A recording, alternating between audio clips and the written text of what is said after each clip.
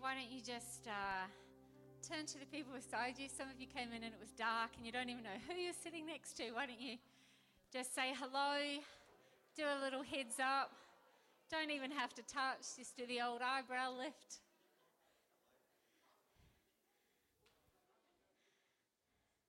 Great to see Charlene and Jack here. We didn't know if there'd be a baby in their arms, but maybe next week. If you are visiting, this church is not over. If you're visiting, if you're new with us here today, we're so happy to have you here. We'd love you to hang around after the service as well, to stay for a cup of coffee with us as well. So my name is Kylie. I'm part of the team here at One Heart, and today I want to speak about the unity of God. The unity of God, the Father, Son, and the Holy Spirit, and then the unity of us with Jesus and what that means. And then even more, but wait, there's more, the unity that Jesus invites us into with each other, with all those people that you're sitting next to for eternity. And then I want to talk about how we can be united in such a divided world. That's the title of my sermon. How can we be united in a divided world? What has God got to say about that? So we're going to begin by reading from Ephesians 1, verse 3 to 11. Let us give thanks, this is the gospel, the whole gospel. Let us give thanks to God, the Father of our Lord Jesus Christ, for in our union with Jesus, God has blessed us by giving us every spiritual blessing in the heavenly world, even before the world was made.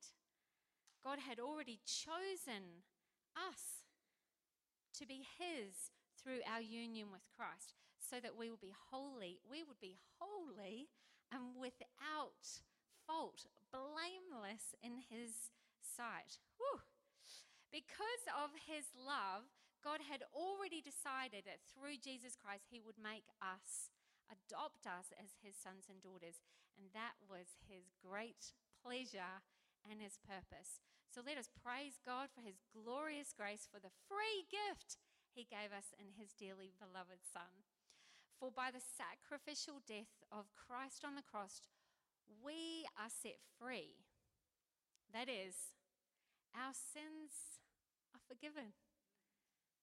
How great is the grace of God which He gives to us in such large measure. He lavishes it upon us. In all of His wisdom and insight, God did what He had purposed, and He makes known to us the secret plan that He had already decided on by Jesus. This plan, what is God's plan? This plan, which God will complete when the time is right, is to bring all of creation together, all that is in heaven and on earth, in unity in Jesus Christ.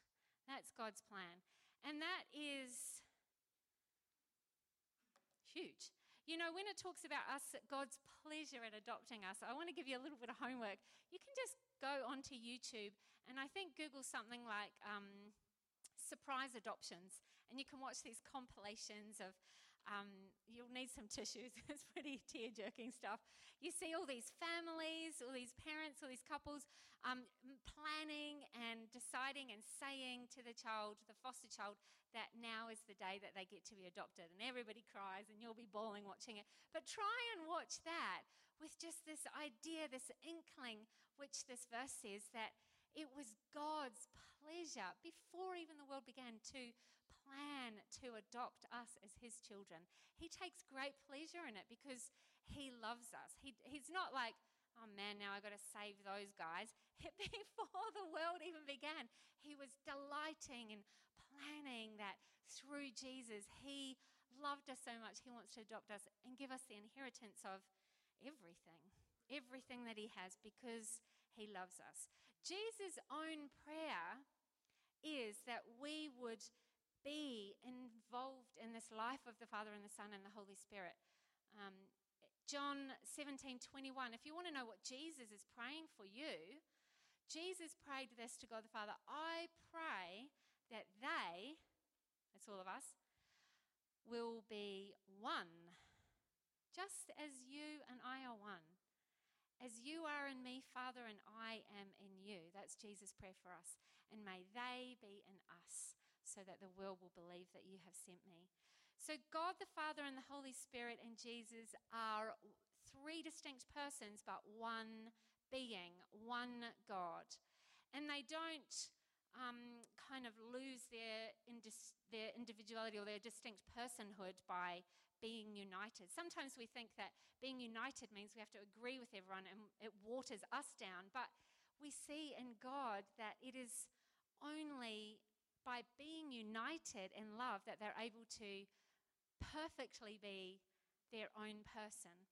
God, the Father and the Son and the Holy Spirit is not united with each other in this community under duty or because it's a law of the universe or because they just have to, because there was only them and no one else before creation and they just had to get along. No, God, the Father and the Holy Spirit and Jesus love each other and they are perfectly united in love. So being a Christian, if you have heard that this is something to do with coming to church on a Sunday occasionally, or you've heard that it's something to do with following rules in the Bible, then you haven't heard the gospel yet. Because being a Christian means that the Father and the Son and the Holy Spirit, perfectly united in eternal life and eternal love, invites you to share in that life with Him. That's what it means. It's entirely different from being a church attender, isn't it? We're invited to share in the perfect everlasting love of the community of the Father and the Son and the Holy Spirit. Whew. It's not even a religion. It is a relationship, entering into the living relationship of the living God. And to live with Him in that way, to be united with Jesus, we have to be like God to be able to live like that. Ephesians 4:22 says we need to put off our old way of living, put off our sinful nature and former ways of life because it was corrupted by deceitful desires. Ephesians 5:1 says that we need to be imitators of God, not like slaves though, as beloved children, not like robots, as beloved children, walking in love just as Christ gave Himself up for us. So we're invited to be united to Jesus. And the only way to do that is through the cross. This leads us to the cross of Jesus. In Romans 6, verse 6 to 11, it says this. We know that our old self has now been put to death with Christ on His cross, in order that the power of our sinful self will be destroyed, so that we no longer are slaves to sin. Because when a person dies, they are set free from the power of sin. And since we have died with Christ, we believe we will also live with Him. For we know that Christ has been raised from the dead, and death will never die from death, and He will never die again. Death will no longer rule over Him. So because He died, sin has no power over Him, and now He lives in fellowship with God. So in the same way, you are to think of yourself as dead in relation to sin and living in the fellowship of God through Jesus Christ. This is way different than attending church on a Sunday or even reading the Bible or saying grace at meals. This is, as Pastor Rob was saying, this is leaving the old kingdom of darkness and moving into an entirely new life, isn't it? Galatians 2:20, it says this again, that we're to be so united with Jesus that it is actually as though we died on that cross ourselves, that we would look at a crucifix and say, that was the day that I died with Jesus on that cross. Galatians 2:20, I have been put to death with Christ on His cross. So it is no longer I who live, but Christ who lives in me. And the life I now live in the body, I live by faith in the Son of God who loves me and gave His life for me. So I'm no longer my own. My will, my agenda, my plans, all of it is surrendered and left at the cross. And now, as a believer in Jesus, following Jesus doesn't mean that he's like the mother duck and we're a bunch of little baby ducks that follow after him. It means kind of like this entire death to ourselves, that we be completely united to Jesus, and now we take on his will and his agenda and his plans. We are no longer our own. Our prayer is, Jesus, you gave yourself for me, and now I will live for you. Never as a duty, never as a law, just because we love you. How could we let those precious drops of blood be in vain? He wants to forgive us. We have to accept and not let his death be in vain. Accept the forgiveness and grace that he gives us. We cry out with John, we love him. Cry out with Thomas, my Lord and my God. And Jesus cries out for us, now may they be one. In 1 Corinthians 1:10, Paul is speaking to the church of Corinth, and he says, I appeal to you, brothers and sisters, in the name of the Lord Jesus, that all of you agree with one another in what you say, and that there be no divisions among you, but that you be perfectly united in mind and thought. No divisions. Perfectly united in mind and thought. How do you feel we're going on that right now? Isn't it weird that in our tiny little town in Port Lincoln we have two protests going on, one on Saturday, one on Sunday, completely different ones. It's the state of the world now. There are so many divisions. So many people have opinions. More than any other time in my life, I just walk down the street and people, complete strangers, unasked, tell me their opinion. Does that happen to you? And they're not just opinions like people saying, oh, this is my opinion, what's yours? Let's have a civil discussion about it and we'll listen and talk to each other. No, they are like, someone is triggered and then there are high emotions and people are right or wrong, and it's normally they who are right and you who are wrong, and opinions are being thrown around like plates and smashing into things and hurting people. Have you noticed that around town as well? So the question is for us as believers in Jesus, how can we be united? How can we be in this agreement that Paul is talking of? How can we be one heart and one mind? Goodness, even our church is called One Heart. How do we do that? What does it mean when Paul says that we are to agree with each other? Does that mean we all just have to agree on every topic? That's why people are saying to the church leaders, can you please just put out a statement that we all agree with? You can't make one of those on every topic. And what do we do when we can't agree? Paul, are we meant to have sessions and debate and have education and teach each other until we're blue in the face and everyone does agree? And what do we do if we don't agree?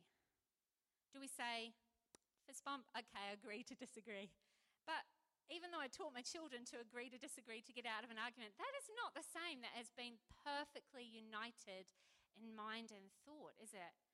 So the question that the church we each have to wrestle with is, how do we be united in a divided world? Because remember, God's plan revealed to us is that all things will be united under Jesus Christ. And Ephesians 3:10 says that God will use the church to display his manifest glory to all the spiritual powers. Somehow, the body of Christ, us, are meant to be displaying this. So we're going to get some wisdom today from the book of Corinthians, the first letter of Corinthians, because the place in Corinth, this church, which is only pretty new, is totally divided. They're divided on pretty much everything you can come across. There's one book, and the first letter of Corinthians from Paul has got at least 11 different topics that they're massively divided on. They're divided in their church. They're broken into different parties in their church. Some are like, I follow Paul. Others say, I follow Apollos. Some say, I follow Peter. Some say, I follow only Jesus. Paul's like, what are you talking about? They're divided on marriage. They got some people who are thinking, well, now Jesus has forgiven us of everything. We can marry whoever we want. So someone's married their stepmother. It's getting messy. Some are going, well, I'm just going to keep my fiance and I'm never going to get married. I'll just string her along. Some are new Christians and their partner is not a Christian. They're like, well, I'll just divorce them because I'm a Christian and they're not. Others continue to go to the temple where they worship and have temple prostitutes, and they're like, that's cool because that's kind of my side gig and I'm still part of the body of Christ. They have divisions. They have divisions on what to eat, how to do family, how to do church, how to do leadership, everything. So much so that their regular way to deal with divisions is to take them to court. So they're regularly taking the other Christians in their church under a lawsuit to court, basically going to the judge and going, I'm right, he's wrong, you tell us the answer. Can you imagine how our church would function if everyone just took each other to court all the time? It'd get expensive.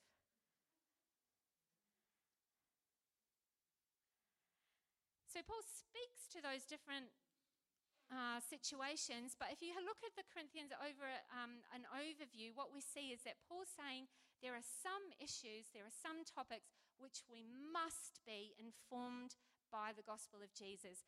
What happened to in the resurrection, how we manage families, how we deal with leadership, how we worship as a church. You must follow the gospel on those. You have to learn it. You have to understand this is God's way.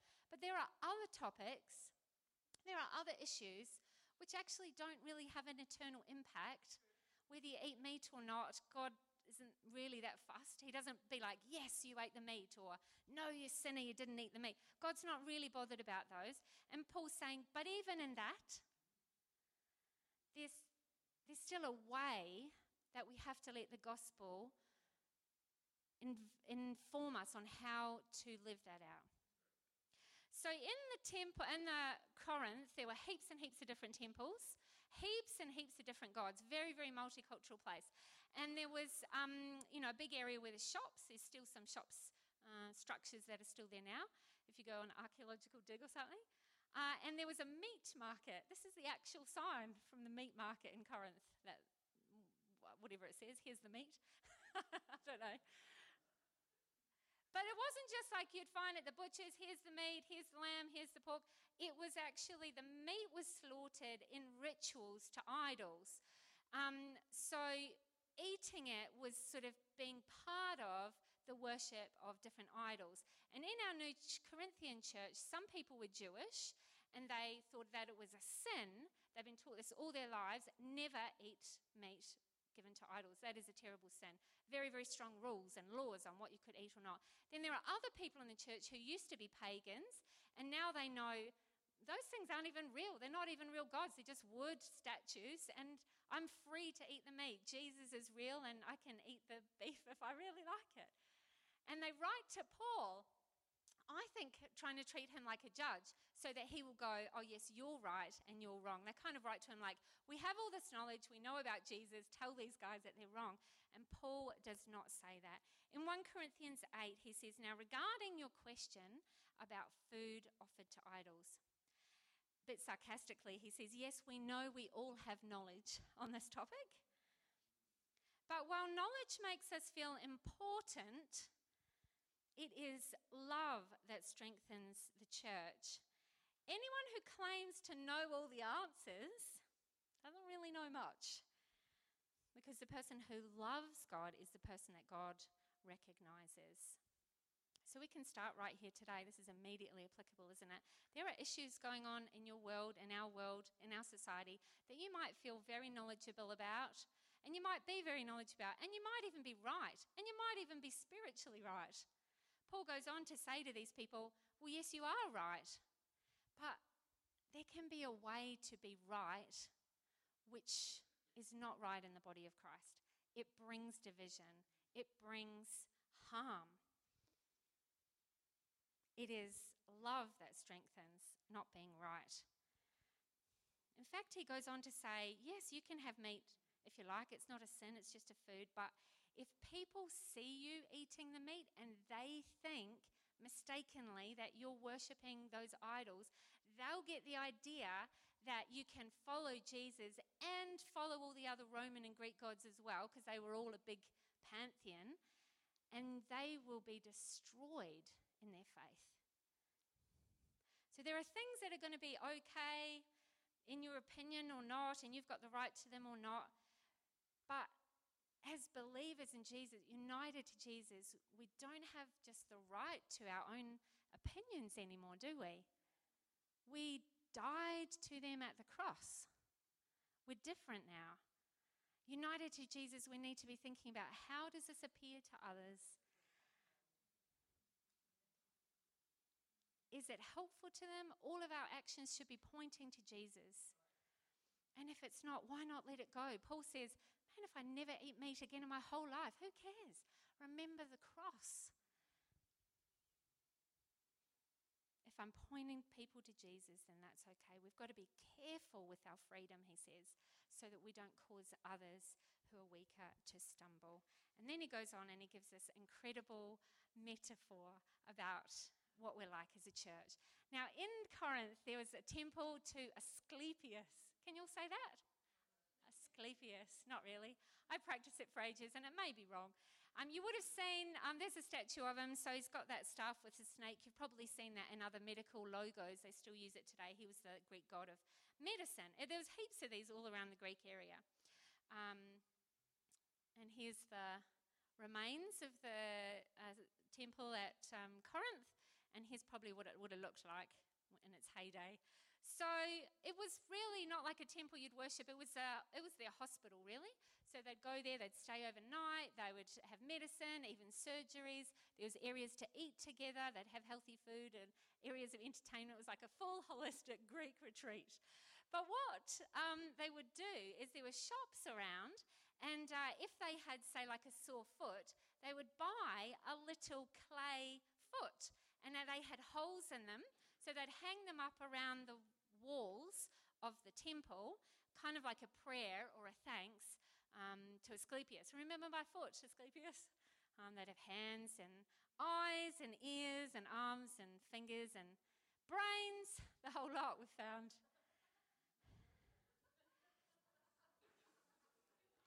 So it was kind of normal for the people in Corinth to see people rocking around holding bits of body, little clay body parts. Yeah. And Paul starts to see this image and he starts to begin to build on this metaphor, doesn't he? He's like, we used to be like that. Just all individual, like hands and feet rocking around, not connected. And a hand or a foot or an eye off by itself, it doesn't have any life. It can't do anything by itself. It's a little bit grotesque. It is when we are one body, the body of Christ, enlivened by the Spirit of God, that we can actually do something in this world. So this is what he says, 1 Corinthians 12. The human body has many parts. This is what the Corinthians would have been aware of. But the many parts make up one whole body. So it is with the body of Christ. Some are Jews, some are Gentiles, some are slaves, some are free. But we are all baptized into one body, one Spirit, and we share the same Spirit. You can give them a round of applause.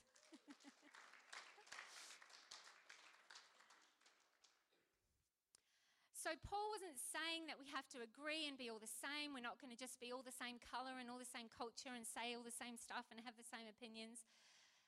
But somehow our differences, which are God-given, and God loves our differences. He loves different cultures, different music, different food, different colors, different fashion. He loves it all. He made our differences.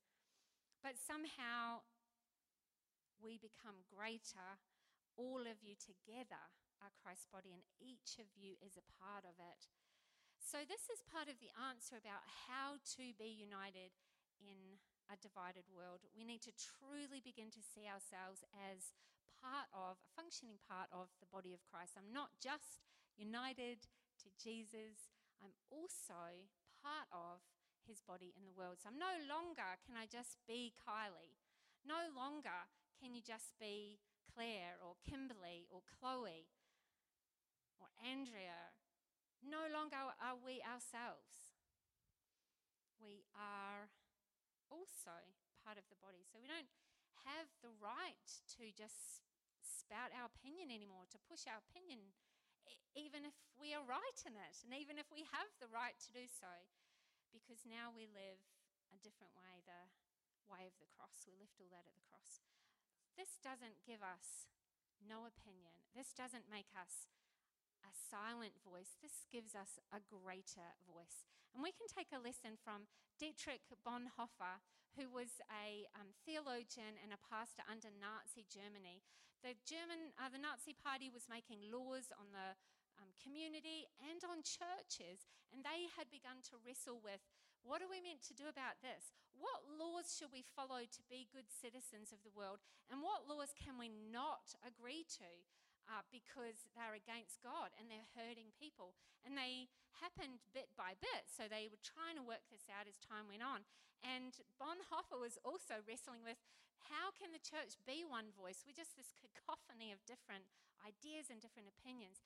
He came to the conclusion that the church has a voice and must have a voice in the political arena, in the health arena, in education, in how we manage families. But it's not a political authority or an educational authority, not even a moral authority, he said. He said the church, the body of Christ, speaks on the basis of the gospel. Our authority is from Jesus on the basis of the gospel. And we are the only voice saying that in the world. And this is where Paul is leading the people at Corinth. You don't just get to be free and easy with your freedom and your rights. You must be careful with your freedom. Now, more than ourselves, we speak as the body of Christ on the basis of the gospel, always from a place of love, always from a place of understanding that we are connected as one body, and always from a place of, here I sit beneath the cross with a humble heart, saying what Jesus wants to say to the world. Not triggered, not easily triggered, church, because our hearts are surrendered to Jesus. Our hearts are wrapped up in Jesus and not our own agendas. So the questions that we need to be wrestling with as a community, not just on our own, are actually greater than, is this thing right or wrong for me? What's my opinion on this thing? The questions have got to be, where is Jesus working and how do we start doing that work? Where is Christ suffering and how can the bride of Christ ease his suffering? Where are people thirsty that the church, the body of Christ, can give them to drink? Who is in need of justice that the church can stand with them as they need justice? These are bigger questions than just what's right or wrong for me. Where can we serve? Where can we heal? Who is hungry? Who is oppressed? This is the work of the body of Christ. And in this way, we can have one voice, the basis of the gospel. Not be all separated with our different opinions, but we are unified with one heart, one song, one mind, under one spirit, being the body of Christ to the world. Perfectly in mind with Jesus. The Lord hears the cry of the poor. That's what the body of Christ needs to be listening for and responding as Jesus himself. The Lord is close to the downtrodden. He bandages up their wounds. That is the work of Jesus that the body of Christ needs to be about in the world. So let's just close by praying. Let's pray for ourselves and let's pray for our community as well. Let's pray for Port Lincoln and Elliston. And if you're from somewhere else, we pray with you for your town or city as well. Because, Lord Jesus, we know there are so many divisions, even in families, in businesses, in our whole community. There's so many divisions, and we see that your word is right. Having opinions doesn't bring unity. It weakens, and it is love that strengthens. So right now we lift up every industry in our town. Education, the fishing, the farming, every industry. We lift up every business to you, every workplace, every school, every family. We pray for you to bless us and to give us wisdom. Your wisdom that is grace-filled. Your wisdom that you lavish on us because of your love. And I pray that the church, the whole universal church, that we would be able to be a light to those businesses and to the people in this world, in our community, that we can be different but be committed to caring for each other and serving each other in your love. We can celebrate differences and be unified in love. Psalm 133, it says, how good and pleasant is it to be in unity with our brothers and sisters. We know you want to bring that good and pleasant, the sweetness of your Holy Spirit. Help us as we wrestle with these things. We need your wisdom, God. Help us to be soft-hearted and not easily triggered or offended. Help us just to keep our eyes on you, Jesus, and know that everything you do, Father, Son, and Holy Spirit, comes from a place of being unified in love. Fill our hearts with your love. Touch us again with your love right now, that we can be the light to the world. Amen.